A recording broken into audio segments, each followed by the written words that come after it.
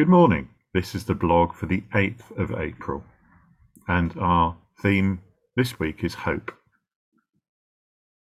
The personal and visible return of Jesus Christ to fulfill the purposes of God, who will raise all people to judgment, bring eternal life to the redeemed and eternal condemnation to the lost, and establish a new heaven and new earth. Will this wind be so mighty as to lay low the mountains of the earth? No. That's why we're up here on the mountain. Well, that wasn't the conflagration we were quite expecting. Righto. Same time tomorrow, everyone. It must happen someday. So runs the script for a famous Beyond the Fringe sketch from the 1960s, which was also made famous by Rowan Atkinson in the 1980s.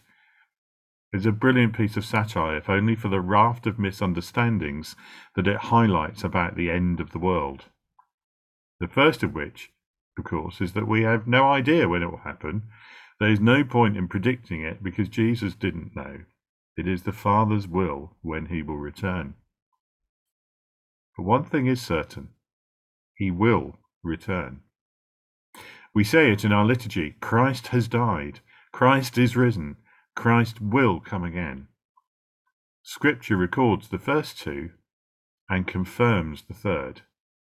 Jesus is coming back, and the work of his victory on the cross will be completed. The disciples were told this from the beginning. In Acts 1, verses 10 to 11, they were looking intently up into the sky as he was going, when suddenly two men dressed in white stood beside them. Men of Galilee, they said, why do you stand here looking into the sky? This same Jesus who has been taken from you into heaven will come back in the same way you have seen him go into heaven. This event took place immediately after the ascension, when Jesus ascended to heaven in front of the disciples' eyes, and they were left staring at the sky. Two men, angels, appear and tell them he will return.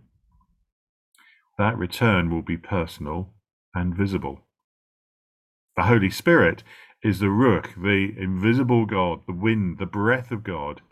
He is the counselor sent alongside until the end of the age. Jesus' presence with us until he comes again. But Jesus' return will be visible. Here are three ways we find it in the book of Revelation.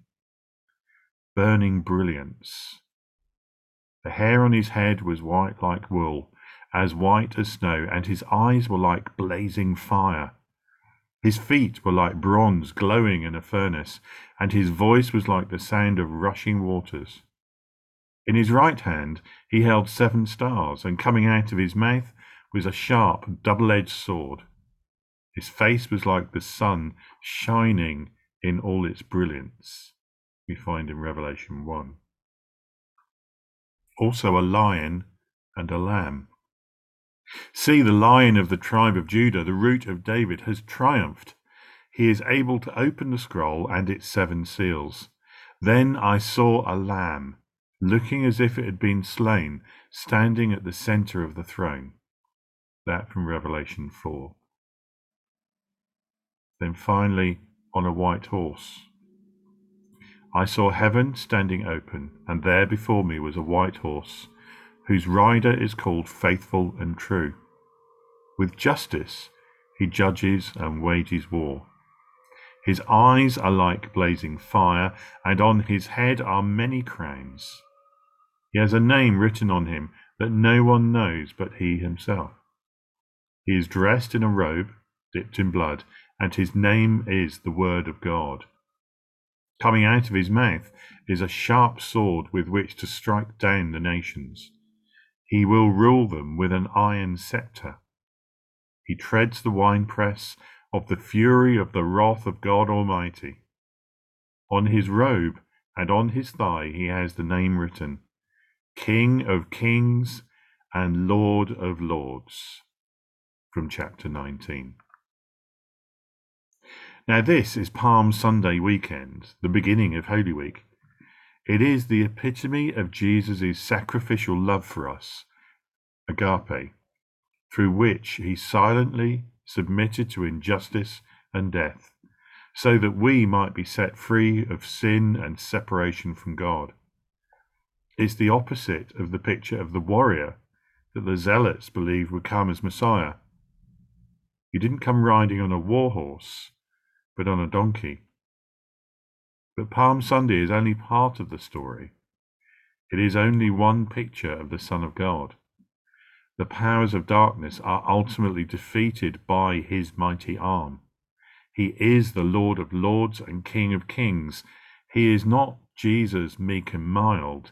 He is Lord, the compassionate and gracious God, slow to anger, abounding in love and faithfulness, maintaining love to thousands and forgiving wickedness, rebellion and sin. Yet he does not leave the guilty unpunished. God's own proclamation of himself in Exodus 34, 6-7. You may have noticed that the last 3 blogs have referred to the end times. Death is defeated, the church becomes Jesus' bride, and now we look at the visible coming again of Jesus, which is essential to usher in the new creation. We need to read to the end of the Bible story to make sense of the here and now. Not pie in the sky until you die. The Jesus we live for and with now is the same one who we will worship forever, who will come in mighty power to end the suffering and the pain, who will judge every person in history. All are judged. But that judgment can have one of 2 answers: saved or destroyed, in or out of the kingdom, eternal life or condemned to nothingness. And after judgment, those that remain will remain forever in the new creation. From 1 Peter 3, but in your hearts revere Christ as Lord. Always be prepared to give an answer to everyone who asks, to give a reason for the hope that you have. But do this with gentleness and respect. We began this journey of faith through Lent, identifying the need to be assured of the truth on which we stand and by which we are saved. 7 short articles can't cover it all, but I hope that we have covered some of the basics here, that by them we all might have a bit more reason for the hope that we have.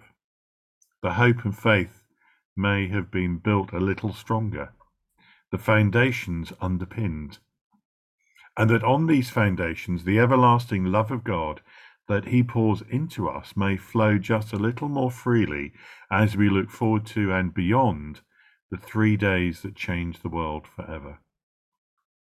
But let's not rush to the end too quickly either. Each step has its own significance. No less Good Friday. Tarry a while in the confusion of the disciples and the utter contempt shown by the actors around the Saviour. For those who would have the troublesome rabbi deposed and disposed of. For the crowds who moved from Hosanna to crucify within 5 short days. For the Romans who didn't know what to make of this person that seemed to offend his own, but about which there was something remarkable. Maybe truly he was the Son of God. Feel the depth of loss of those who loved him. Don't dismiss the sorrow and pain and sacrifice of the Friday events by jumping too swiftly into the joy of Sunday. Wallow a little in the despair of Saturday to amplify the surprising joy of Sunday. This is no cheap grace, but a costly, merciful, selfless giving, born of love, that we can only receive, not emulate. Let yourselves be shocked by the story afresh, so that you can be lifted higher by the results. And go into the world, armed with that fresh anointing of the knowledge of the grace you receive, just because of who he is. I am God, and God is love. One sovereign creator God, authoritative scripture, humanity dignified but fallen, a human Son of God, cross and resurrection, justification by grace, the ministry of the Holy Spirit, the church as body, a new creation by return. This we believe. Amen.